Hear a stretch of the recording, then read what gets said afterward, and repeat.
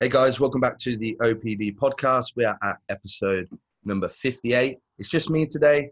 My co-host Austin, very much on topic of this podcast, will still be in bed because it's 4 a.m. where he is. So that's going to tie into what we're going to talk about here.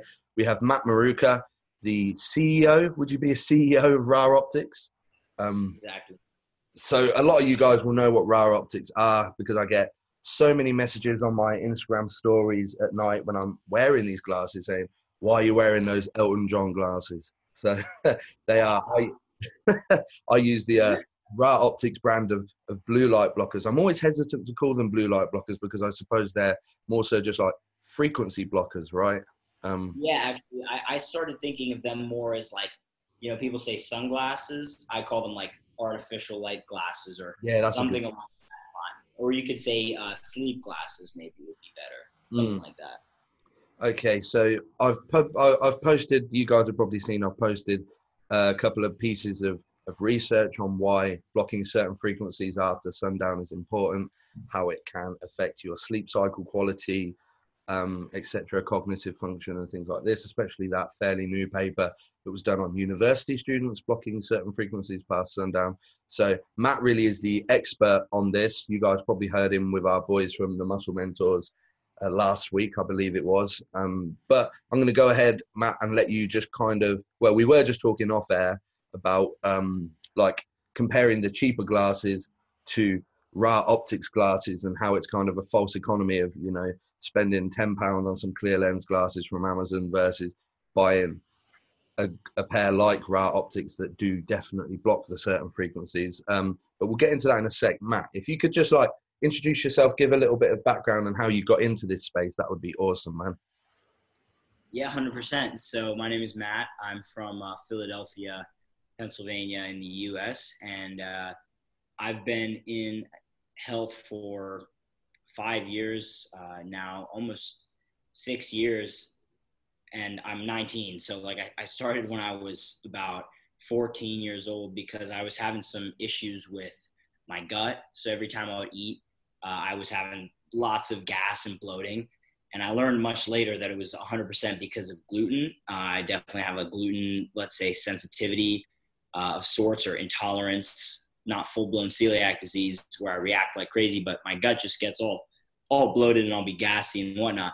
So I was having that all the time when I was like 14 and I had no idea that it was gluten. So kept eating it and I was pretty miserable. I'm glad I didn't actually cut it out at that moment though, because the struggle pushed me into a completely different realm than I ever actually thought I would end up meeting. But I found it when I was, in addition to the gut issues, I was dealing with headaches every day. I was pretty tired and I just didn't feel good for a high school kid. You're 14, 15 years old, starting off ninth grade, supposed to have energy, be chasing after girls, playing sports, and just having the time of your life. But I was generally, in addition to doing those things, I was generally feeling quite tired and not myself. But the thing that's the most interesting is that I was never motivated by this situation to actually really find a solution.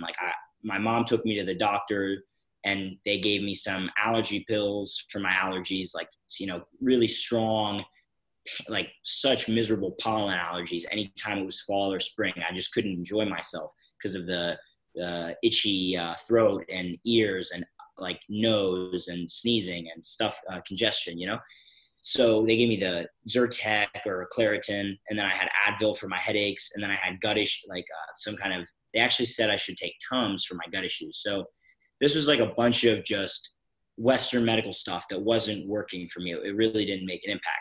Now, I kind of gave up. I didn't really think that these were things that could be improved. So then I started having acne breakouts, and that was like shit. I mean, that's when it crossed the line. Let's say I was, wanting to be good looking again, like thinking all about vanity purposes, but that's what it's like, especially in high school. So that's when I started researching, like, why am I having acne breakouts? And I thought maybe it was that my gut was damaged because my mom had said that eating greasy food could somehow cause acne. And so I was like, all right, maybe my gut's damaged. So then I got into this paleo diet world, which you guys are probably familiar with as, people who are working out and getting into fitness. So I was doing that. I cut out all this junk food and I felt unbelievable. So even though I thought it was about acne, this is what I was getting to. Turned out that my allergies and my gut issues and my headaches basically just went away in a few weeks, cutting out all this junk food.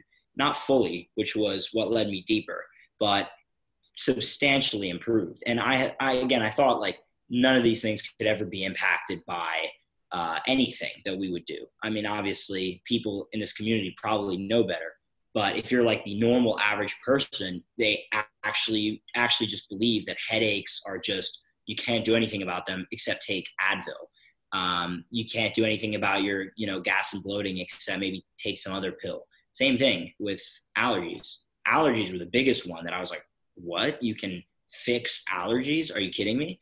So I improved a lot.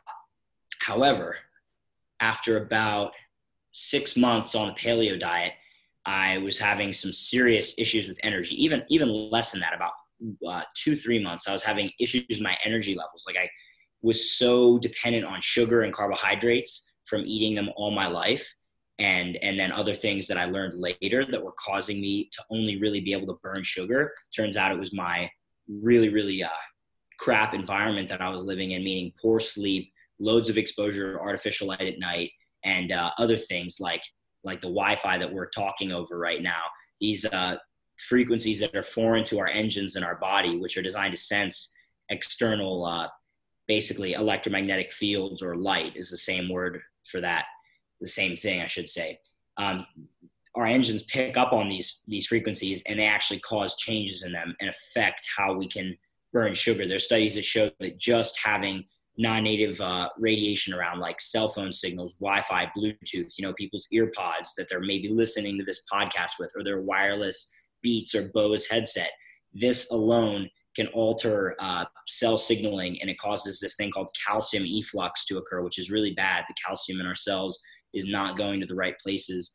And then these processes also can alter our blood glucose and our metabolism with completely irrespective of food. So I didn't know this at the time, but this was causing me to be sugar dependent, carb addicted, and that was not good, but I didn't know it. So I kept struggling, trying to go keto, ketogenic, fat burning, healthy paleo diet. And I just kept struggling, trying to, again, the key thing to grasp is that I was trying to focus on diet. I was trying to find the food that was causing the issue, because all I had ever learned now from these paleo guys, Mark Sisson, Rob Wolf, Chris Kresser, Dave Asprey, Ben Greenfield, who I believe have good intentions, but they're missing pieces of information. And so therefore the truth has to be told. I was just looking for that food that was causing my issues, right? Couldn't find it. No matter how much food I eliminated in the elimination diets, nothing was just magically getting better like they implied it would, even after weeks and weeks and weeks. I was taking various supplements, like every supplement I could possibly think of. I went back through my Amazon order history a couple of days ago and looked back to like 2014, 2013 when I was doing this. The amount of money I spent on supplements, my parents' money that they just kind of like gave me, was insane. It was like truly insane. And none of it was moving the needle. That's the key. None of it was really moving the needle. So this is all about how to actually move the needle. And what I learned was that, I learned from a guy named Dr. Jack Kruse, who I owe a lot of credit to him because he's my mentor and he's taught me a huge amount of information. And more than anything, he has done the awesome job of finding some of the most important researchers in the field of medicine and biology who have been sort of ignored for the last 150 years because their work was either too game-changing for certain standing paradigms that serve to lose, from this research, like big companies or other scientists who had a big stake in their way of things being seen. And also just people not really understanding the implications of their work and how it was really relevant for humans today and what it meant. So he kind of pointed me in the direction of some of these researchers who I'll talk a little bit about. But basically I applied the protocols that he derived from these researchers' work almost blindly in the beginning. I got the science a little bit. It made sense. And my intuition just said, all right, you got to try this because this is the first person who I've heard of who could explain why if diet and exercise and supplements are failing and not moving the needle, why that would be happening, why one should expect that if you're just trying to improve your health through diet, exercise, and supplements alone, which is the main way people often do it. And it turned out, it's what I said earlier. The lifestyle I was living was damaging my engines in my cells. So in a body, we have these mitochondria, these engines that allow us to extract energy from the environment, basically from food and oxygen, using food and oxygen to make energy. And basically, if these engines don't work well, then we are screwed, no matter what we eat and no matter what supplements we take and no matter how much we exercise. In fact, exercising hard and a lot, if you have bad engines, can actually take years off the end of your life because you don't have the real ability to support this, and it's just totally going to keep damaging them. So anyhow, the protocols were pretty straightforward. They involved just basically improving my sleep through getting more sunlight and during the day, and then avoiding artificial light at night, primarily through the use of blue blocking glasses, because it's hard to avoid, but if you filter out the frequencies that drive our clock and cause the issue, if we have them around, then you can actually still be like a normal person in the modern world. You're just wearing Elton John looking sunglasses at night, but it actually has a huge biologic impact. And we're going to get into this, like how important our internal body clock and our actual sleep cycle is, and how important good quality sleep is for not only just recovery, performance, and all that stuff, but for optimal health. So I apply these protocols. All of the issues I was having, like with my energy and being able to stick to these different diets, pretty much went away in a few months of getting some sun exposure. And this is when I was about 16, so about 2 years into my sort of journey. And then from there, it was like, okay, this is obviously really important. I believe that the paleo stuff I learned about was like super important, because it is to some extent. It's a step in the right direction. But this was 10 more steps in the right direction. And once I did this, these protocols, which I've collectively termed the light diet, because it's a diet of light rather than of food, that's when things really, really changed and got better for me. And again, it was because I was focusing on the engine and not on the gas. And just I'll close out this intro with an analogy. If you think about a car, for example, and let's pretend you took some, let's say you took a wrench or something and you pulled the spark plugs out of someone's car. They stole your girlfriend or something and you really wanted to pull a trick on them. So pull out the spark plugs in their engine at night somehow, you get it opened up or whatever. And then they go in the morning and they know that they have a full tank of premium gas because they filled it up the day before. So they start the car and then, it starts for a second maybe, but then it's blowing black smoke and they're not able to go more than 5 miles per hour and the thing just actually stops running. And the question that I pose is, would it make any sense for that driver to be blaming the gas for the fact that the car isn't running? Like, would it make sense if he says, why isn't my car running? I put in premium gas. Obviously, it wouldn't make any sense. And the reason why is because the engine's broken. So it turns out in our bodies, you aren't what you eat. That's not really true. You have to be able to process the food and utilize it efficiently and well and generate energy well. And this allows us to stay alive. And if you can't do that, if your mitochondria, your engines don't work well, then you could be eating the best diet on planet Earth, but it's not going to do anything for you because the diet isn't what improves the engine. And the other day I had a guy ask me when I told him this stuff, because at the spa I go to where there's an ice bath and a sauna, which happen to be really good for our engines. Some guy asked me like, oh, there's blue blocking glasses. I'm on the market for them. And then he said, wait, is it really true that the diet we're eating really doesn't impact our engines that much? And it turns out it really doesn't. Like, you can make the engines substantially worse if you're eating a bunch of junk food. It's kind of like using old oil and never changing your oil. Or pouring really, really bad gas in it can clog the engine up. But once the engine's not working well, it's really, really hard. It's actually not possible to fix it with food, because the things that cause the issue aren't food, generally speaking. And in the modern world, for modern people, the issue is bad sleep, which is caused by excessive artificial light exposure in the evening and a lack of sun exposure in the morning, because sleep is when we repair these engines and make them optimal. And sun exposure in the morning early to wake up our clock and get everything rolling, and then constantly throughout the day or as regularly as possible. Again, if you live in the UK, this just means getting lots of sun in the summer. And then in the winter, you're taking more advantage of the benefits of cold exposure. If you go outside, which most people don't anymore.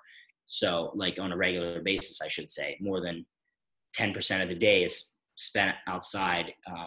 Like in the US, 90% of the day is spent indoors by the average person. That's like a study that they did, actually 92%. So this is a huge, huge problem because we're all destroying our engines today. Because we're basically getting out of tune of the systems in nature that we evolved to be tightly connected to. So our job is to basically now reconnect, fix that so that we can have optimally function engines. And then we don't even have to worry as much about what we're eating. Because if your engines work well, you can get away with a little bit of something that's not optimal here and there and enjoy your life and still enjoy optimal health. But if your engine's broken, you're going to think you need to be like a total Nazi about every single thing you eat. And it's never going to solve the root cause of the issues, like 99% of the time. So that's kind of how I got into all this stuff. And that's pretty much also why I started Raw Optics, because the safety goggles on the market, which are the only thing that was on the market at the time when I started the company, were really, really unattractive. And then there was one company called Swannies that a lot of people might know from the States that's also on the market, but it doesn't block enough of the harmful blue light frequencies because it's, I think, more focused on aesthetics and not really on science. But it's, they're helping people, getting people sort of knowledge in the right direction, but they're selling a product that's giving people a false sense of reassurance, just like the Amazon clear lenses, which are way, way worse, by the way. But that's the gist of the how I got into it. Awesome, man. What an intro. Boom. Yeah, well, that's really why I wanted to get you on today, because it extends further than just throwing on some blue light blocking glasses at night, right? It's more about how do we anchor our circadian rhythm? How much time do we spend outside? At what time do we block artificial light? How are we sleeping? What's the quality of our sleep? I think they're all encompassing things that even in our realm of being a physique athlete, you need to maximize, because that's our most important recovery variable, right? And it's basically that, because a lot of people say, yeah, but I'm wearing my blue light blockers from sundown, but they haven't been outside at all, or they're sleeping all kinds of different hours. Look at night shift workers. Haven't night shifts just been classified as a type 2A carcinogen? Because I actually didn't know that. I should know that, but it is. It actually should be a type 1, whatever the highest type is. Yeah, because we know, and that recent rat literature on rats that weren't asleep between the hours of 11 p.m. and 3 a.m., they had all kinds of negative health markers as compared to the other rats. So yeah, it's not, even we can hypothesize, even if we didn't have clinical data on it, like humans have slept from sundown since however long. It's only in the last, 100 and maybe 50 years? I don't know when the light bulb was invented. That exactly. Since the Industrial Revolution in the UK and the States in like the late 1800s, and the innovation of the light bulb in 1879 by Edison was when people really started working off of clocks rather than off of the sun. Right, and back then people were working outside more, and we weren't sitting around on the phone, and et cetera, et cetera. It's funny. It was and then they did start working, and it's cool that it's actually in the UK where you guys are, that the factory thing was a really, really big deal. Like before any other place in the world, like even before the States, if I'm not mistaken. You guys had a hugely active, industrial deal going on. And it turned out that the kids that spent their entire childhoods under the black smog sky of London and the other, or wherever the big industrial cities were, like Manchester, I think, kids never got much light even in the summer, and they lived in apartment buildings like practically like slaves stacked on top of one another and spent their entire days indoors. And these kids developed rickets, which means their bones were totally bent and deformed. They never straightened out and grew properly. And then they found out, it turned out that the cure for rickets was ultraviolet light from the sun. So full spectrum sunlight, UV light, which is the kind that helps us to make vitamin D and charges up our battery in our body, which we can talk a little bit about. But that was the cure for rickets, sunlight. So it obviously follows that the reason the kids were getting rickets was because they were getting no sunlight. And then their bones would actually straighten out if they got them early enough. So it's pretty interesting that that just shows one example of how critical the sun is to our body. And now they've got the dermatology industry and the sunscreen industry trying to tell everyone that the sun's going to kill you, and the sunglass business too, which is gigantic. Like, I have a guy who I sort of half work with who makes my glasses, but because he's in the glasses business, he's been in the sunglass business too. And we almost got into a little bit of a discussion about it at one point, but I respectfully did not waste my time because he wasn't obviously going to change his mind. The guy spends literally his entire day indoors under artificial light. Doesn't strike me as very healthy, and basically good to do business with, but does not understand how life actually works and why some of the issues he's having probably with his health, just from the external appearance, are linked to disruption of these systems. Yeah, and I'm pretty sure this might be an egregious claim, just to say I'm not a doctor, I'm not recommending anything, but I'm pretty sure I've still never seen any data on sunlight exposure having any direct links to causations of cancers. No, that's actually not egregious at all. That is a very accurate claim. And even the experts who you'll speak with, guys like Dr. Kruse, guys like Dr. Alexander Wunsch, who's in Germany, who's a big sunlight expert. He has a video on YouTube, if anyone's really curious, called "Why the Sun is Necessary for Optimal Health," and people can find him on Vimeo also.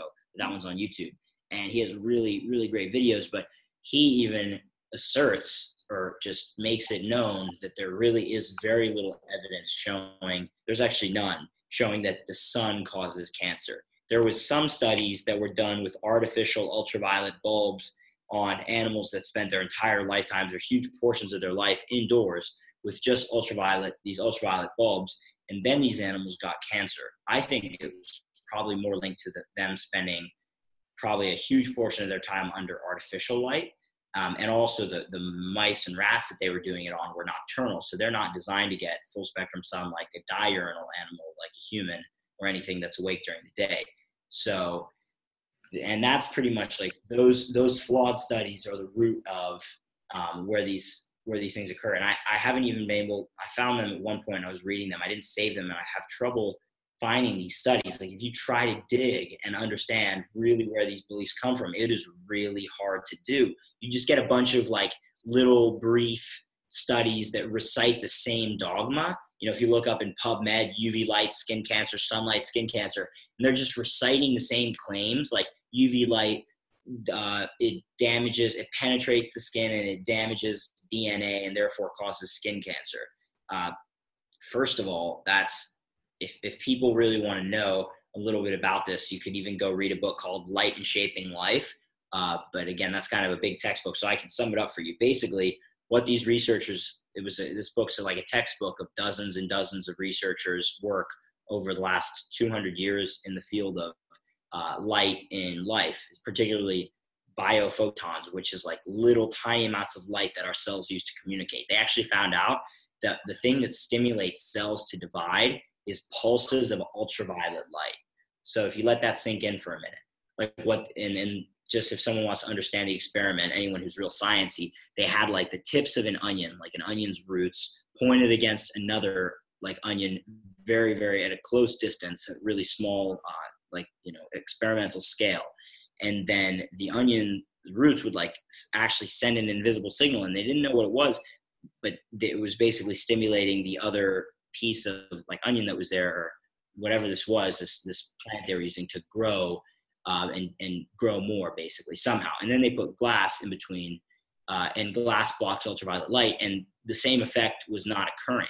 So, they tested all all other confounding variables. And their only conclusion that they could make was that there was ultraviolet light that's invisible being pulsed that is causing this cell division of stimulus. And that's like a gross oversimplification of the experiment. And I'm probably missing some details because I read that like a couple years ago. However, the point that needs to be grasped is they went back and restudied this several times, several different ways, and found consistently that our cells actually emit and communicate with this extreme low frequency ultraviolet light. Our DNA is basically signals with ultraviolet light, the stuff they say causes cancer. So again, after reading that book, it's like, it literally doesn't even make sense that sunlight could, not that it doesn't make sense, it's such an absurd claim that you can't even take it seriously once you understand the science that's out there, because the body uses ultraviolet light to communicate. The most interesting fact from that book is that when we die, our cells emit extreme low frequency ultraviolet light for 18 full hours, which is, if someone's like a coroner or whatever, they work with dead bodies, they would know that that's about the same amount of time that it takes from someone to go from being dead and warm to dead and cold and hard, rock solid, which is like rigor mortis when we reach that point when, we're put up in a coffin and casket and everything. But the point of that is that when we die, we're leaking, our cells are emitting the light that they've actually stored and captured. And if you wanted to get all spiritual or something, you could liken that to soul leaving the body when we die, because that's essentially what's happening. You don't point at a dead body and say, oh, there's Matt dead on the floor. No, there's his body, because Matt or whoever the person is gone. And what left? What really were they? They were the light and electricity inside their body that created the structure that the cells followed. So it's just really interesting stuff that is well researched, that makes it pretty clear that, okay, UV light can't cause cancer. It's actually how we communicate. And it turns out that the cancer is much more likely caused by the modern disconnects, like the fact that no one's skin almost ever sees sunlight exposure anymore. People live indoors 92% of the time, and skin rates are skyrocketing. So if sun caused skin cancer, why would that be happening? Think about it. Like, why would skin cancer rates skyrocket when 92% of the time people are living indoors? And when people spend 100% of their time outdoors, or 50 or 60 or 75, skin cancer rates were so like almost non-existent before 1900. It was just not a common thing at all. Ask people's grandparents if they knew of many people who got skin cancer, when they were young, and it's just not common at all. So anyhow, that's really stuff that people need to know, and they don't. And I like that point that you say, like, a lot of these things are well researched, because they are. And I think that's a problem with the bodybuilding world. They're so like reactive to just like, oh no, that's like, holistic rubbish, hokum. It's nonsense. But, I see it like with grounding. Like, there is good research on grounding. There's a lot. Yeah. But then you see people in the bodybuilding world apparently evidence-based, like, oh, no, that's nonsense, just bullshit. Yeah, it's funny when you use the term evidence-based, like that's what they say about modern medicine. They call it evidence-based medicine, but it's just a euphemism for the only people who can do studies and afford double-blind, randomized, controlled clinical trials are pharmaceutical companies with hundreds of millions of dollars to blow, because they're taking advantage of sick people all the time. So it's really like, it isn't evidence-based modern medicine. It's actually lies-based and deception-based. So it's a euphemism that they're using. Evidence would indicate what we've just been talking about. I mean, the stuff that even ancient Eastern traditions were aware of from thousands of years of careful experimentation and testing. Doesn't mean everything they did and knew was right, but a lot of it was pretty accurate. And the research of these scientists in Russia and the States and around Europe for the last 150 years has indicated that these ancient traditions were actually often very spot on, things like acupuncture, and that there are systems in our body like we're electrical and light based in nature, and these systems explain how phenomenon like acupuncture could work, and how other things that we just don't really understand actually happen. For example, like people don't think about this necessarily. Everyone knows that our cells have DNA in them, but what a lot of people don't consider is that every single cell in our body actually has the same DNA. So from the soles of your feet to the tip of your head to the root of your brain to the bone in your spine, these cells all have the same exact set of genes. So why doesn't someone who thinks they're evidence-based come out and try to explain to me why the cells in the bone become bone and the cells in your nerves become nerves and the cells in your tendons become tendons and the cells in your muscles become muscles? And they'll be like, I have no idea. And I mean, most people never thought of that, and it's fine. You don't have to know that, but the research is there, and it's done by a guy named Dr. Robert O. Becker, who wrote a book called The Body Electric, and he made it very clear, based on decades of study, that it's electrical signals throughout the body, and we actually have an electrical pattern that is there. And it's funny that I have a Qigong master who I met through a friend who's like this Eastern, well, he's French-Canadian, but he's an Eastern master as far as their teachings go. He would tell me, like, if you took away your body, you're still there. It's an electrical pattern. And then I was thinking back to this book I read called The Body Electric, where this researcher with more scientific terms was saying the exact same thing.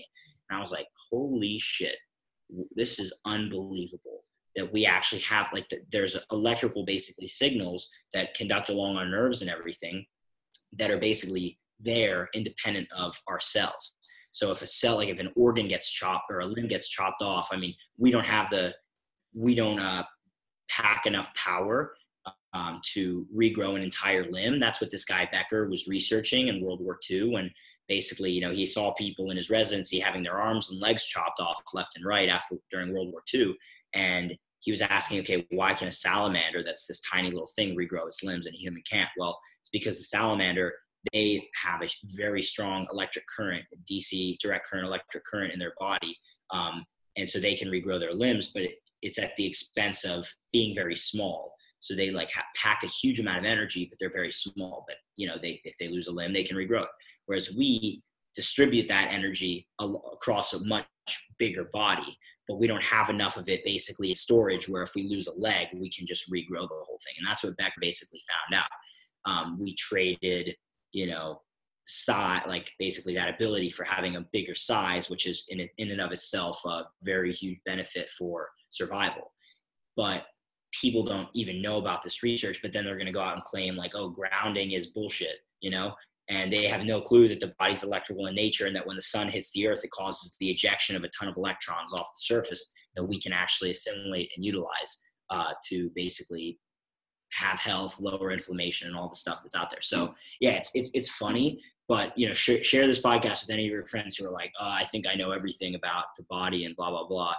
And then they'll be like, oh wait, maybe I should go back and read these books and try to understand a little bit more. I don't know everything either. I have very, very lacking knowledge, but I know that a lot of this research is out there, and it's caused me to question this evidence-based stuff that I used to believe.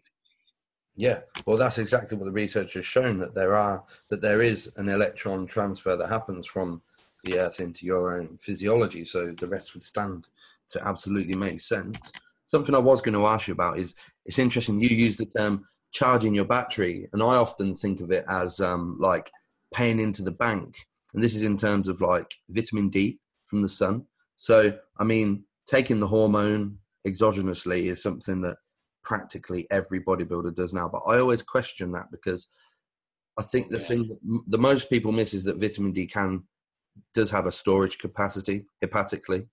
And you also mentioned cold exposure in the winter and a lot of sunlight exposure in the summer. I'm assuming that we'll be getting enough vitamin D to be hepatically stored during the summer for us to sustain that, like a sufficient amount of physiological levels of the hormone through winter. That's correct, actually. That is how it's supposed to be done. Mm-hmm. And that's the cool thing I like about bodybuilders and guys, because I'm not a bodybuilder by any means. I'm not even like a fitness buff per se. I just know what I know about this stuff. The only working out I really do personally is I go and surf, and I pretty much take ice baths, people say that's not a workout, that's like recovery. But actually, when you get in an ice bath, it revs up your metabolism like crazy. And just by sitting in an ice bath for like an hour or a certain period of time, if it's like freezing, like 0 or whatever, then I'm not going to stay in for an hour, only a couple minutes maybe. But if it's like, 15, I could probably stay in for 30 minutes to an hour. And you can burn off an insane amount of calories. Like, I forget the exact numbers, but just a certain amount of time in an ice bath, which is less than one would expect, you can burn off nearly as many calories as you would burn running a marathon. And that might sound like, no way, that's not possible. But the fact that is that water, when it's really cold, it takes heat away from something really quickly. And so when our body goes in there, people know that if your core temperature drops by like 2-3 degrees, you're dead. Literally, you'll die. So how do we manage to keep our core temperature so stable in water that's literally so much colder than us, And basically it turns out that we burn our fat off, huge amounts of calories. So this is why this guy, Dr. Cruz, who I mentioned, he became sort of famous on the internet after using ice baths to lose about 150 pounds. So like, it's a lot of stone if you're talking in stones, but it's a huge amount of kilos, like 70 kilos almost he lost, or even a little more that he lost in only about 18 months, just under 2 years, just taking ice baths, because it was an experiment. He didn't think it was going to work.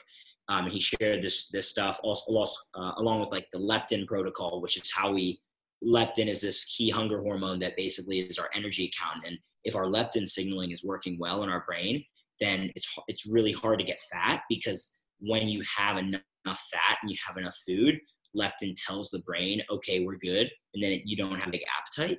But basically through excessive artificial light exposure and damaged sleep, we lose our sensitivity to leptin, which is created in our fat stores to tell the brain how much, energy storage we have. So we don't properly receive that signal from the fat stores of leptin, and then the body just goes into like, it thinks it's starving. So it's like, shit, I got to keep eating and eating and eating. No matter how much you eat, you're going to want more food. And that's the only way someone can get fat, is if they're leptin resistant. And that was what got this guy, Dr. Cruz, famous. Super interesting. But anyway, the point is, I don't do a ton of fitness stuff per se, right? But I love bodybuilders in the sense that you guys do talk about hormones and have an understanding of the body that like definitely even deeper understanding than I do in certain areas. Like, you could probably teach me a lot about hormones and how certain things like insulin can affect certain processes of muscle building. It's just not my specialty. But yeah, so it's cool to add this layer of knowledge and kind of take it a step further now beyond what's generally spoken about, at the moment in the bodybuilding world. So let's pull this one back to actually what your company does in terms of blocking artificial light. So we've spoken about getting sunlight exposure, getting enough sleep, and just generally avoiding artificial light. So in terms of the physiological process of what we're trying to maximize, I guess, being melatonin secretion, why is blocking or artificial frequencies past sundown, wherever your location is, why is that important in the whole circadian rhythm process? Yeah, totally. So just so that people understand what a circadian rhythm is, it's the circadian, that word comes from Latin for circa and dies. Circa means approximately, dies means a day. So it's this rhythm that's approximately a day, circadian. And it turns out that it is the reason it's approximately a day, this internal clock, is because it's driven by the external sunlight, which is approximately 24-hour cycle. So that's why it's, at first named it because they found it, and then they're like, oh, well, obviously it's driven by external sunlight. So what that means is that when the sun rises in the morning, the increase in the blue frequency content of the solar spectrum, just like the Pink Floyd album, Dark Side of the Moon, I believe it is, where there's the prism and the light passes through and it's white light. That the sun's light is, it's white light, just like stars. It's not actually yellow, it's white primarily. And then it passes through the prism, and then it's broken into all the components of the rainbow. That's what's contained, and they merge and they mix, and then that appears white to our eye. So that's when we say blue light, it's just a component of the white spectrum. And so when the sun's passing through the atmosphere, because of the way the physics works and the light hitting air molecules, a lot of the light gets scattered. And the light that's moving the fastest, the light with the highest frequency, is scattered the most, which means blue light and purple light are scattered the most. So the sky is blue because blue and purple light are scattered. Just like if you think of a pack of wolves running through the forest really fast, the wolves that are running really fast might, like, I just think of it this way, they might run into a tree and then they kind of get diverted off course. But the ones that are running a little slower can kind of weave around the trees, right? So that's what happens when the blue wavelengths the blue wavelengths are literally going through the air or through the vacuum, whatever, through the air. They're scattered off to the side, leaving the sky around the sun looking blue and purple. Even though we perceive it as blue, there's almost as much purple light there because both of them are scattered. And then the sun that comes to us doesn't have as much blue light, and that's why it looks yellow as a result. That's actually the same reason why our day lenses that we sell appear yellow, because when the blue light is filtered out, you have the rest of the colors mixed together, red, orange, yellow, green. Basically, those appear yellowish when put together. So how does this relate? Well, as the sun comes up, it has to go through less and less atmosphere. That's why when it gets up, like, people know where I am. For example, I'm in Bali right now in Indonesia. So when the sun gets really high in the sky, which it only really does on, like, in equatorial places, gets really high, like directly overhead even, it has to go through the least amount of atmosphere at that time. And that's why it can burn you so much, because even less ultraviolet is filtered out from the sun. But still all the cosmic rays and stuff are filtered out, so it won't, like, kill you. But the point is that the biggest change from when the sun comes over the horizon early in the morning to once it gets a little later in the day is the blue frequency, the component that's filtered out. So our brain and all animals that exist on the surface of the earth today have this little clock in our eyes that talks to our brain called retinal ganglion cells that were discovered in the late 90s. And these just look for blue light frequencies to know whether it's day or night. It's super simple, but that's kind of the explanation for anyone who wants to have the science behind it, right? Because there's going to be guys who are really smart and they want to know what's the deal, or girls. So basically, when you have this blue light during the day from the sun, not from like fake light boxes and stuff, even if it's a cloudy UK day, it's still a lot of light, enough to turn these systems on in the morning. You want to get that in the morning to wake you up. Even just watching the sunrise is optimal. But 15 to 30 minutes, just do whatever you're doing, but do it outdoors with the window open and you're good. And you're going to feel a huge impact. Like, I had a guy recently tell me just how much just having the sun in the morning through his window in Los Angeles, just read, eat breakfast just there with a light on him, how much it changed his mood, it changed his life. And the guy's like Hispanic, so he had darker skin and he required more light. So for him to change was really, really profound. Again, the reason why people with darker skin need more light is because their skin filters or dissipates more of it, because they're designed for a place like where I am, Bali or Africa or South America, where there's a ton of sun. Anyway, so that's why we need the light during the day. But the converse, we're designed to get sleep and repair so that we can regenerate. And that's actually like our primordial state is sleep. Wakefulness, based on the research that I've understood, wakefulness and consciousness was evolved later on in the game. So we're actually designed to sort of be in that sleeping regenerative state. Just like if you think like a bacteria, like it might move around this, that in response to certain light or stimulus or whatever. But generally you would probably consider bacteria more asleep than you would awake. Well, that's actually our primordial state. Consciousness, wakefulness was evolved as a way to be able to extract more nutrients from the environment. And it's a great innovation, but that doesn't mean it's our default state to be awake. Sleeping is actually sort of our default state. And that's when we do all of our repair. We've condensed all of our regeneration into that period. Humans don't even hibernate. Because interestingly enough, we were powered by the sun. Animals that live in primarily cold climates, I should say mammals that live in cold climates year round, they hibernate because it's more efficient for them to scavenge a ton of food, which is basically just sunlight packed into a dense source. They scavenge tons of it when it's the sun's shining on their part of the earth during the summer. They pack it on as fat, and then they sleep for 6 months and burn it off, which is basically just releasing stored sunlight to keep their body warm and keep their mitochondria functioning, just like you burn a fire. The humans and other animals that live towards the equator, there's constant sun, so you have more energy powering your consciousness, so that because consciousness is very energy demanding. So you have sunlight and light to power that. And that's why we don't have to hibernate when we're closer to the tropics.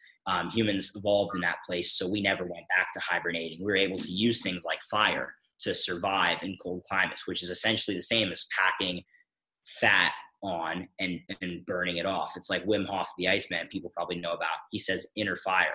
But when you get into cold water or cold temperatures, you start burning off your own fat stores. Literally, it's the exact same thing as burning a fire, because you're using hydrogen-based fuel, which is either wood or your fat on your body. You're reacting it with oxygen that you either breathe, or a fire just gets from the area around it, and it releases heat as a result of the process of binding hydrogen and oxygen to make water.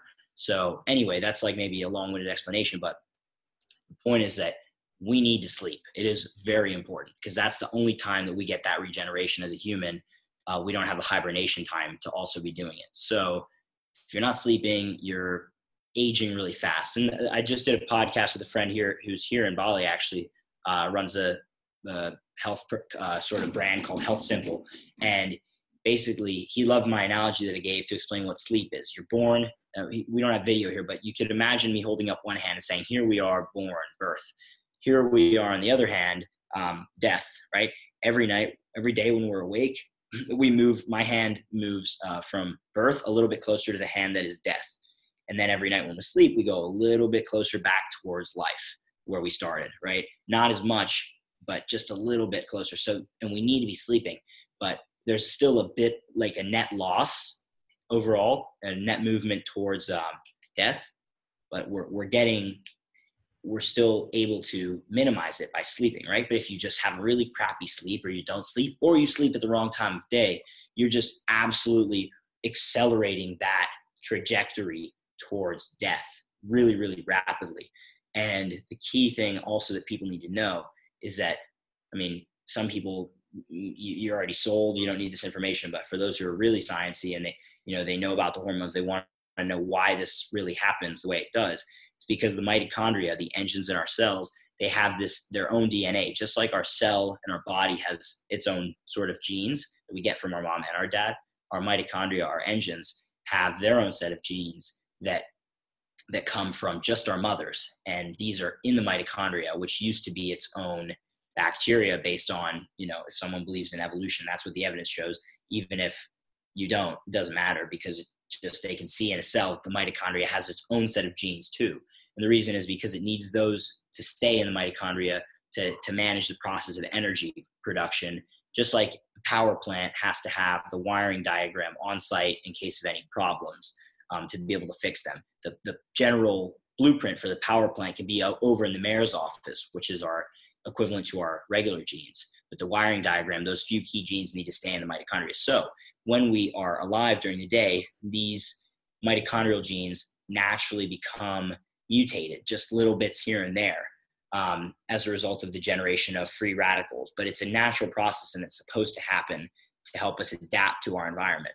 And there's a limit to our lifespan, because these mutations accumulate over time, and at a certain point we hit like a threshold or a max, and we won't live anymore. We'll just die of old age. But now, if we don't sleep as much, we really accelerate the mutation, the rate of these mutations in the mitochondria, called heteroplasmy, which is the work of this guy named Dr. Wallace, Dr. Doug Wallace in Philadelphia, who's proven that all the modern diseases today, from heart disease to Alzheimer's to cancer, they're mitochondrial diseases. In other words, they're dysfunction in the engines in our cells, which are what generate our energy, and not in our normal genes. In other words, all the budget is spent on looking in the genes for these causes of these diseases, but he says they're never going to find it, because he's found it, and it's in the mitochondria. But he's a big researcher, so he's starting to get a lot of recognition in the States. He's at a big research institution in my city, actually, Philadelphia, and he's won some big awards already for his findings. But the key thing is that's what sleep does. We're repairing our engines, which allow us to do our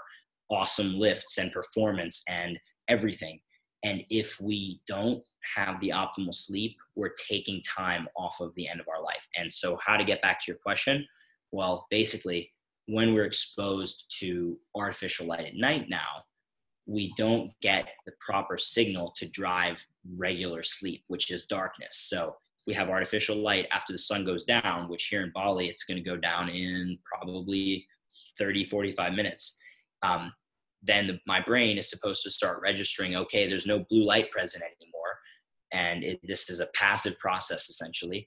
And then after about 3 hours, the brain's releasing a lot of melatonin, which, believe it or not, the creation of melatonin to store it up actually starts under the influence of strong sunlight in the day, which is, to get back to your other point that you made, if someone just wears our glasses, but they never got any sunlight in the morning or during the day, then you're shit out of luck, basically, because they're not going to work optimally for you. They still will have a huge benefit compared to not wearing them and having a bunch of artificial light at night.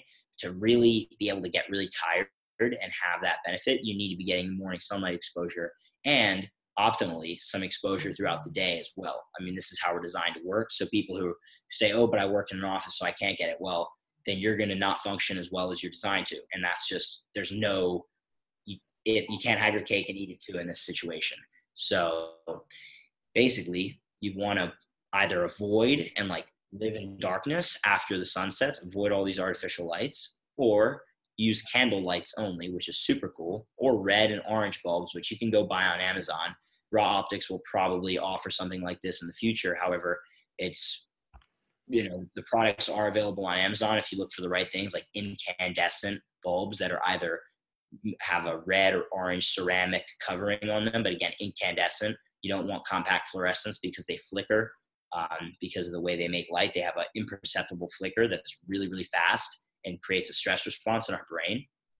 Same with LEDs. So incandescents are optimal. And even just Edison bulbs, Thomas Edison incandescent bulbs that you'll see in a restaurant, where you see the cool filament and you can see it, and it's really pretty and it's really dim and warm. That is way better than any other lights that are out there pretty much. But you don't want to get the LED version that's brighter and often cheaper and more energy efficient. But that's not optimal because it's just subtracting energy that we would actually utilize. We use the heat that's dissipated by these bulbs that they say make it energy inefficient. But the amount of energy, by the way, that's used as a result of changing our light bulbs to all the energy efficient ones, that's the energy used in hospitals to cover the healthcare result of destroying so many people's sleep with these new energy efficient bulbs, is they're not energy efficient because these hospitals use insane amounts of energy to basically, for cancer patients with Alzheimer's disease, all of which are thoroughly accelerated and pretty much created by this fundamental problem and other factors as well. But this is the biggest one. And this is the explanation for why these diseases are skyrocketing today. And people are blaming it on food in the food world, but it isn't a foundational enough thing. And this is why, going back to my story, their understanding is lacking. Because if their understanding that was all about food was true, then when I went full on paleo and cut out every single last drop of anything unpure in my diet, I should have been like Adonis and feeling amazing and whatnot. But it was only when I started actually sleeping better, going in the sun, creating all my hormones, going back to hormones naturally, which are all signaled and driven by and created under the power of solar light. That's when I started physically getting better. And like, people ask me all the time, like, so which gym do you go to? Like, where do you work out? What do you do? Like this or that and the other thing. And I told them, like, I really almost never work. I never work out except surfing occasionally. And people were like, are you serious? Like, how, because I have a pretty strong, like, built physique, not compared to someone who's like actually, pumping iron, but just for a dude who doesn't work out that much. Whereas most people today are just really scrawny and skinny. And a lot of people, no matter how hard they try, they can't gain weight because they have hormonal issues and other issues that are linked to destroyed metabolism, which is fundamentally and foundationally almost always tied to bad sleep and destroyed sleep quality and a lack of sunlight that drives all these processes naturally. So that's a thorough explanation to why having all this artificial light at night is bad. Blue blocking glasses filter out the specific frequencies that trigger our, circadian rhythm to get going. And there, as a result, we're able to live in the modern world and exist and not be like living in a cave, but we're able to also not have our melatonin completely destroyed. We're actually able to have normal secretion and a normal rhythm. So that's why it's a huge issue. Perfect. Okay, one last thing I want to ask you, Matt, before we sign off here, is so we've spoken about kind of the sleep-wake cycle, how you'd want to program that. We've spoken about blocking artificial light, daylight exposure, and I'm kind of thinking of this from the position of somebody that might be thinking, okay, I've never considered any of these things. I want to set up my circadian rhythm, so to speak, for optimal recovery from my training. What do you like to do in regards to food? Because some considerations I think are like, well, if we were going to look on an evolutionary status, I think the common thing that you've probably seen is like people say, I'm bulking for winter or something, when really historically winter would probably be the time in climates like the UK that people wouldn't have been eating so much, and there would have been a lot of fasting involved, and also people aren't really eating after sundown, whereas traditional bodybuilder types pretty much eating every 2 hours right up to the second they fall asleep if possible, which I don't personally feel is an optimal setup. So how could somebody set up their eating pattern to really optimize their recovery in terms of like circadian rhythm function? Yeah, 100%. I'm going to say something that's not probably popular among bodybuilders, something that people probably haven't considered. But based on what I said earlier about the salamanders that use, this is kind of a side answer to your question, and I'll get to your question fully, but I've been meaning to say this throughout the whole podcast. But basically, talking about salamanders earlier on, and they use this energy current that we all have in us. You could even call it our chi or our life force, prana, like the ancient Eastern people would call it. But we only have a certain amount of this basically that we can utilize, and we could get more of it through sunlight and eating a lot of seafood, which I didn't mention. That goes to your diet question, eating a ton of seafood, especially in the winter, because it allows us to make the most of what we have to work with as far as the sun that's out there. Because just like fish use it, we put this omega-3 called DHA, which we get from seafood. And by the way, never ever take it from the pill form, because it's typically very, very oxidized and toxic. And I had a guy who used to run one of the companies that was viewed as the cleanest vegan DHA company. And he told me, after he learned how it actually works and how it's actually produced and everything, and the actual toxin counts in this, even the cleanest ones, seriously, people aren't going to believe this, but they should not be consumed. He said that it would be better to eat fish. Now, he has his own vegan philosophy now that he's going after, but he said if I were ever going to try to go after DHA and omega-3s, it would be way better to eat seafood whole than any of the supplements that are out there. And he was in the business. A big company that a lot of people would probably know the name of if they're in the health space. So yeah, seafood allows us to assimilate this sunlight because we put it into this omega-3 into our skin. And funny enough, the highest concentration is in our eye, in our retina, because again, this is where we convert light into electrical signals. So that anything you're seeing right now, any image that any of us are seeing right now, is because light is hitting our retina. And the molecule DHA, this omega-3 from seafood, is converting that light into an electrical pulse that allows us to perceive images. It is magnificent. And we put this in our skin and our eye, and it allows us to assimilate and utilize light very well. So seafood is like, as far as the light diet goes, that is the biggest food consideration, is eating tons of seafood and drinking lots of good quality spring water, especially if you live in a city or you live in a place or you have any health issues, or if you're under lots of artificial light, your body is going to be naturally unnaturally dehydrated, because the mitochondria can't make water, which is actually what they do. We actually do make a certain, like, 1.5 liters of water per day as a result of our metabolism. Like I said, we use food or fat on our body and react it with oxygen. So hydrogen and oxygen together make water. That's how we make energy, because this process actually releases energy. Same thing in a fire. It makes water, but it's all evaporating really quickly, so you don't see it, and it releases a lot of energy. That's what actually happens in a fire. So us and a fire are very, very similar. We're just a controlled fire that burns a lot longer. It's really, really cool.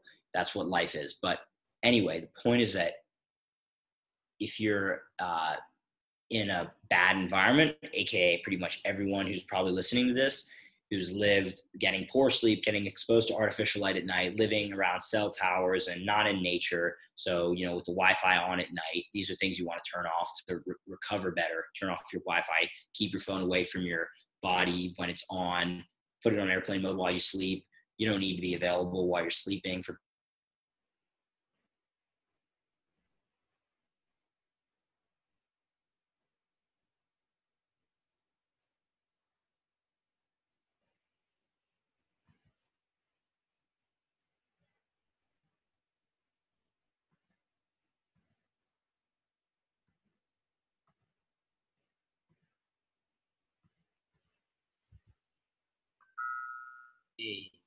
Hey, dropped out. all good. Can you hear me fine?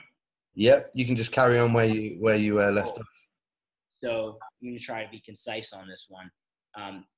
Bodybuilding is not natural, and I'm going to explain what I mean by that. Now, there's nothing inherently wrong about it, but based on what I've learned, I owe it to the listener to disclaim this, because I would otherwise be doing everyone a disservice. Based on what I've learned, we only have a certain amount of this charge essentially in our body. And again, we can add more with sunlight and seafood consumption together. But what this means is that when we take this limited amount of energy that we have to distribute throughout our body, as far as this, let's say, vital energy, that's the reason why a salamander, it uses it to be able to regrow limbs. Humans use it to have a bigger brain function. And again, we're able to extract more of it because of our position on the food chain, from the food we eat, from the way we live, from the fact that we lost all of our hair to absorb sunlight through our skin. This is getting back to your point about charge and that kind of stuff, our bank account, let's say. So if we decide that we want to bodybuild, we're taking a ton of this energy and pouring it into our muscles to make our muscles really big. And it makes us, obviously it makes people more attractive, let's say, for example, to women, if that's someone's goal, because that's like a sign of fitness and reproductive ability. I wouldn't say reproductive ability necessarily. I should say making it so that you can guarantee the survival of the offspring. If you're strong, you're going to be a secure mate from an evolutionary perspective, right? And so that's, I think, maybe some of the appeal for bodybuilding, although I'm not 100% sure other reasons someone's interested, but nothing wrong with it. But someone has to consider that if you don't do the things that we're talking about as far as the light diet goes, in other words, you're deprived of the things that charge our body up, including grounding, including primarily getting sun exposure when it's around in the summer, then ultimately we're going to be stealing in the long run from energy that would otherwise be being used to optimize the things that make humans humans, which is our brain and our heart, the two things that function really well. Like, as people age and get, closer and closer to death, rarely do they look like a god, like a Greek god, I should say. They typically lose muscle mass and become less and less great looking as they age. But the things that they keep their energy focused on are the brain and the heart. Does that make sense? So if someone decides that they're going to make bodybuilding their career or their focus, you have to be aware of the risks that you're diverting energy from your brain and your heart into your muscles. And you have to be very, very aware of the risk that you're taking in doing this. And again, if you follow the things of the light diet, like you're getting enough sun to power up your battery, you can have your cake and eat it too. You can be super strong, very fit, good looking, and built, and have optimal brain function. But if you are not, some people might basically have declines in their cognitive function at the benefit of their muscles, but at the expense of their brain. So in other words, just like salamanders put this energy into regenerating limbs, we put it into our brain and our heart to function and live longer and extend our healthy lifespan. Apes, they put it into their muscles because that's their main way of survival. Where humans, our main way of survival is our brain. So that might not be something that you expected me to bring out, but it's something to consider. This is why it's particularly important for the bodybuilding crowd to know about the things that we got to do to maximize this charge in our body, because people are diverting a lot into places where we wouldn't necessarily have put it. And again, if we want to look back to people in nature, if you look up pictures of wild Africans on the savannah, there's lots of pictures from like Weston Price, people like that who study these people. They don't even look oftentimes like super, super jacked, but obviously they're super strong and fit. Sometimes they are really jacked, but they're living in an environment that they have so much energy in their battery, basically, they can afford to have the best of both worlds. So this is something people should consider. So as far as, if you have any thoughts on that, feel free to throw them in. So as far as dieting, go for it. I totally agree with you, especially bodybuilding isn't natural. No, absolutely not natural. All the way from the way that we eat, the way that we train, to the drugs that we all take.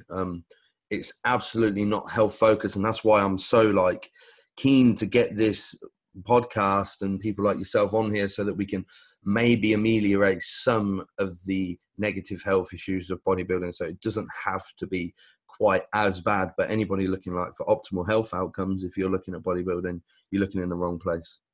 I'm really glad that you bring that up, because I think, I actually don't know the general perception, so you've shared more, you know more than I do about it, but if anyone thinks they're doing bodybuilding for health, it is not for health, generally. Fitness, sure, fitness here and there. But so anyway, but the cool thing is, based on what we've talked about, this is the information. And again, I'm going to refer people to Dr. Cruz if they really want to dig deeper and have their head split open. He's literally a neurosurgeon, so he does that. But figuratively, he does it on his blog. Then you could get even more info. But I'm going to tell you that I spent 4 years reading his blog and getting this information that he had kind of pieced a lot of it together from these other researchers. And this is basically the summary: getting sunlight in the morning, eating a ton of seafood, drinking good quality water, avoiding all these non-native electromagnetic field frequencies, getting into nature. That's the simple way to say that. Or turning off your Wi-Fi while you sleep, avoiding living in major cities if you can. And if you do, making sure you get a lot of time outdoors in the sun, in nature. And then getting darkness in the evening, sleeping a full night, and so on. But again, to just kind of nail your question about diet, the best that I could recommend from what I've gathered is eating the paleo diet, so like ancestral style, however, eating with a huge focus on seafood rather than meat. So almost like a pescatarian diet. Eat your meat, sure, but the seafood is giving you all the same protein and amino acids and whatnot, but a ton more, and a lot of minerals and all this, but a ton more DHA, which is so important for a human brain. In fact, that's actually what distinguishes, people don't really know this, but the thing that distinguished humans evolving from apes was our access to a ton. It wasn't organ meats, because lions eat tons of organ meats, but they don't have human brains. It was the access to seafood that we allowed, that, and this is shown by the fact that we have more of this omega-3 DHA in our brain than pretty much any other animal besides dolphins, who obviously only eat seafood. Literally, that's all they have to eat. And we were designed to eat a ton of it. And this is why the first humans, the ones that lived on the Mediterranean, they evolved in Africa, right? But then they moved to, some of them moved to the coast of the Mediterranean, France and Romania. These were known as the Cro-Magnon, the first European humans. And these are the biggest brained people ever found on Earth. And what were they eating in their coastal areas? They were eating tons of seafood, like the Mediterranean diet. So huge consideration for people. But paleo diet, seafood focused, and seasonal is the key too. So if you're in the UK, like you said, Joe, people probably should be eating ketogenic and fasting. But if you're working out under blue light, you're telling your brain it's summer, you're staying up late with artificial light, that's going to drive huge carb cravings. So blue blockers alone can actually eliminate night carb cravings. You just get more tired and you just go to sleep instead of eating. There's a guy named Sachin Panda, big circadian rhythm researcher in the States, one of the biggest, just did some TED Talks, one in Venice Beach. Amazing. I recommend it for anyone.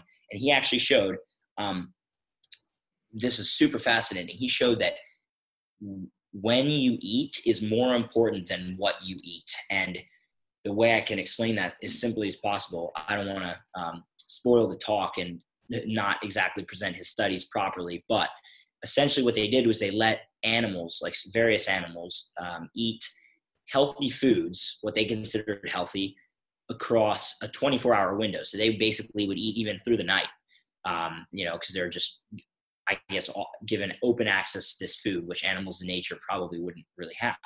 And they would eat through the night, and they had lots of metabolic issues, basically. But then they took the same, basically, animals, same conditions and everything, and then fed them basically junk food, what we would consider typically junk food, but only within like a 10-hour eating window, which isn't even that restricted. Some people do only 3 or 4 hour eating windows, or, eat once a day or only 2 meals a day or whatever, right? 10-hour eating window. And they didn't have anywhere near as much metabolic damage and all kinds of other problems. And they did the same studies on humans and found the same thing. The people who ate within a restricted window had all kinds of huge benefits, even if they didn't change their diet from whatever food they were eating before.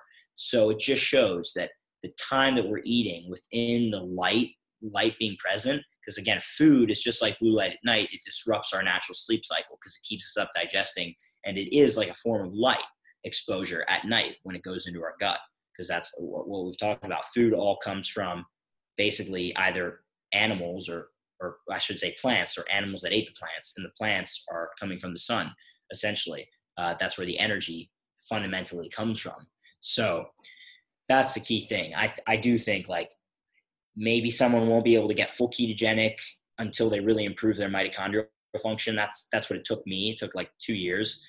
Probably wouldn't take as long for someone who does exactly what we're sharing and maybe grew up not like I grew up as a 8-year-old, 5-year-old, 4-year-old with TV and all this stuff. Most people who's probably listening are a bit older, so they didn't quite grow up with as much technology exposure, which is the thing that really damages these processes. So they're at a bit of an advantage over me.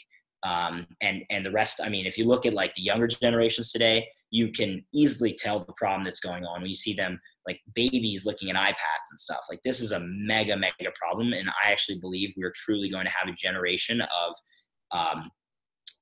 basically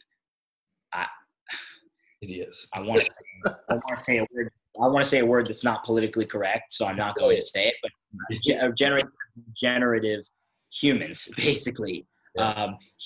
Whose brains don't function properly, like autistic children, basically, or Alzheimer's or behavioral issues. It's going to be really, really interesting to see the next 20, 30 years play out, because when it happens that bad at such a young age, this problem of a wireless like Wi-Fi and Bluetooth exposure and blah, blah, blah, plus all the blue light and poor sleep and never getting any sun, this is not really reversible. Like I'm lucky I caught it at age 13, 14, but the damage that's going to happen to these kids' development and is happening actively every single day is not going to be reversible in a lot of cases. So if you have kids, guys, get your kids in the sun, never let them see an iPad or any screen device ever. Even if you actually have to like spend time with them instead of like throwing them the pacifier.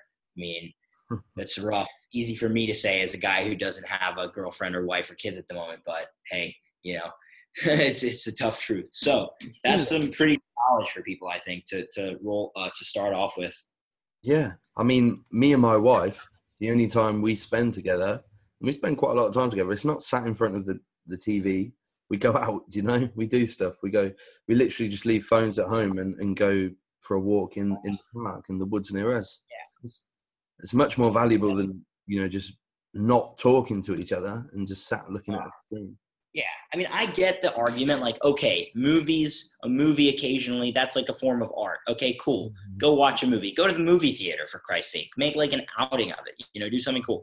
Or, have some friends over. Watch a movie, right? TV series? Hell the fuck no. Absolutely not. I mean, like TV series to me are, you could call them art like you could call a movie, but it is just an absolute, in my opinion, way to waste your life away. Cause like, it's really not valuable. It's a bunch of programming that is really just putting in ego-driven ideas into people's brains most of the time. I mean, there are some good TV shows out there, so I shouldn't just generalize too much, but not a good way to spend your time. If you like, there's people, I have friends who are maybe like either jealous or just in awe that I have a business and I'm 19 and I'm doing this. Like, I haven't watched a TV series since I was 10 years old or 13 years old. I'm dead serious. Like, I tried to watch Breaking Bad just because I heard how good it was. I watched the first episode and I was bored because like real life is so much more interesting than television. So just like really good stuff for people to keep in mind, I'd say. But man, thank you so much for like reaching out and having me on the show. And also, before you launch this, we can definitely set up like a discount code, 10% off for your listeners if we didn't already do that. Although I think we may have. Like, I did speak. Did we do that? I did speak to your team about it. That would be wicked because I usually give people the Muscle Mentors code, but obviously. Oh no. You have your own code, 100%. So we can just do. We could do like Joe Jeffrey UK. We can just chat about that off the recording. Anyway, so you guys will have any listener will have 10% off for the glasses, and then we'll support Joe's podcast a bit in exchange for you purchasing those as well. So that's pretty good for everyone. But also, it's the best for you, the purchaser, because then you get a good-looking pair of glasses. We have a new website dropping in about approximately 2 weeks. But it seems, things like take a little longer. We're going to have some new frame styles, which will be cool. The old ones are also great. It's just some other options we're going to offer so people can see that coming up, and lots of good to come, basically. So, yeah, appreciate it, man. Of course, yes. So we'll sign it off here. Everybody, please go and check out Ra Optics.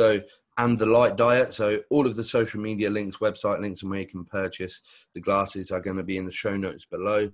Please do check them out. I'll get you guys a discount code from Matt. So drop me a DM either on Instagram, email, or Facebook, and I'll shoot that discount code over to you. Thank you, everybody, for listening. Before we sign off, Matt, is there anything you want to plug before we go? I would just plug rawoptics.io. There's no W. It's raw like the sun god. RA optics.io is our current site. Soon we'll be on rawoptics.com, and there'll just be a redirect. So it doesn't matter which one you go to, you'll get to the right site. On Instagram, I'm at The Light Diet. So that's just The Light Diet. And that's where I'll be announcing an upcoming Light Diet course that I've just filmed while here in Bali, showing you the actual day-to-day application and considerations and science behind each of the steps of the Light Diet, the 6 main steps. We didn't get into the last one, but it has a lot to do with just basically purpose, having faith in the process and having something you're living for. That's going to really make the process work. So just those 2 things, the Light Diet and Raw Optics, and you're off to the races. Sweet. Nice one, Matt. Thank you very much for coming on. Guys, thank you for listening. Please check out the show notes, and I'll catch you all in the next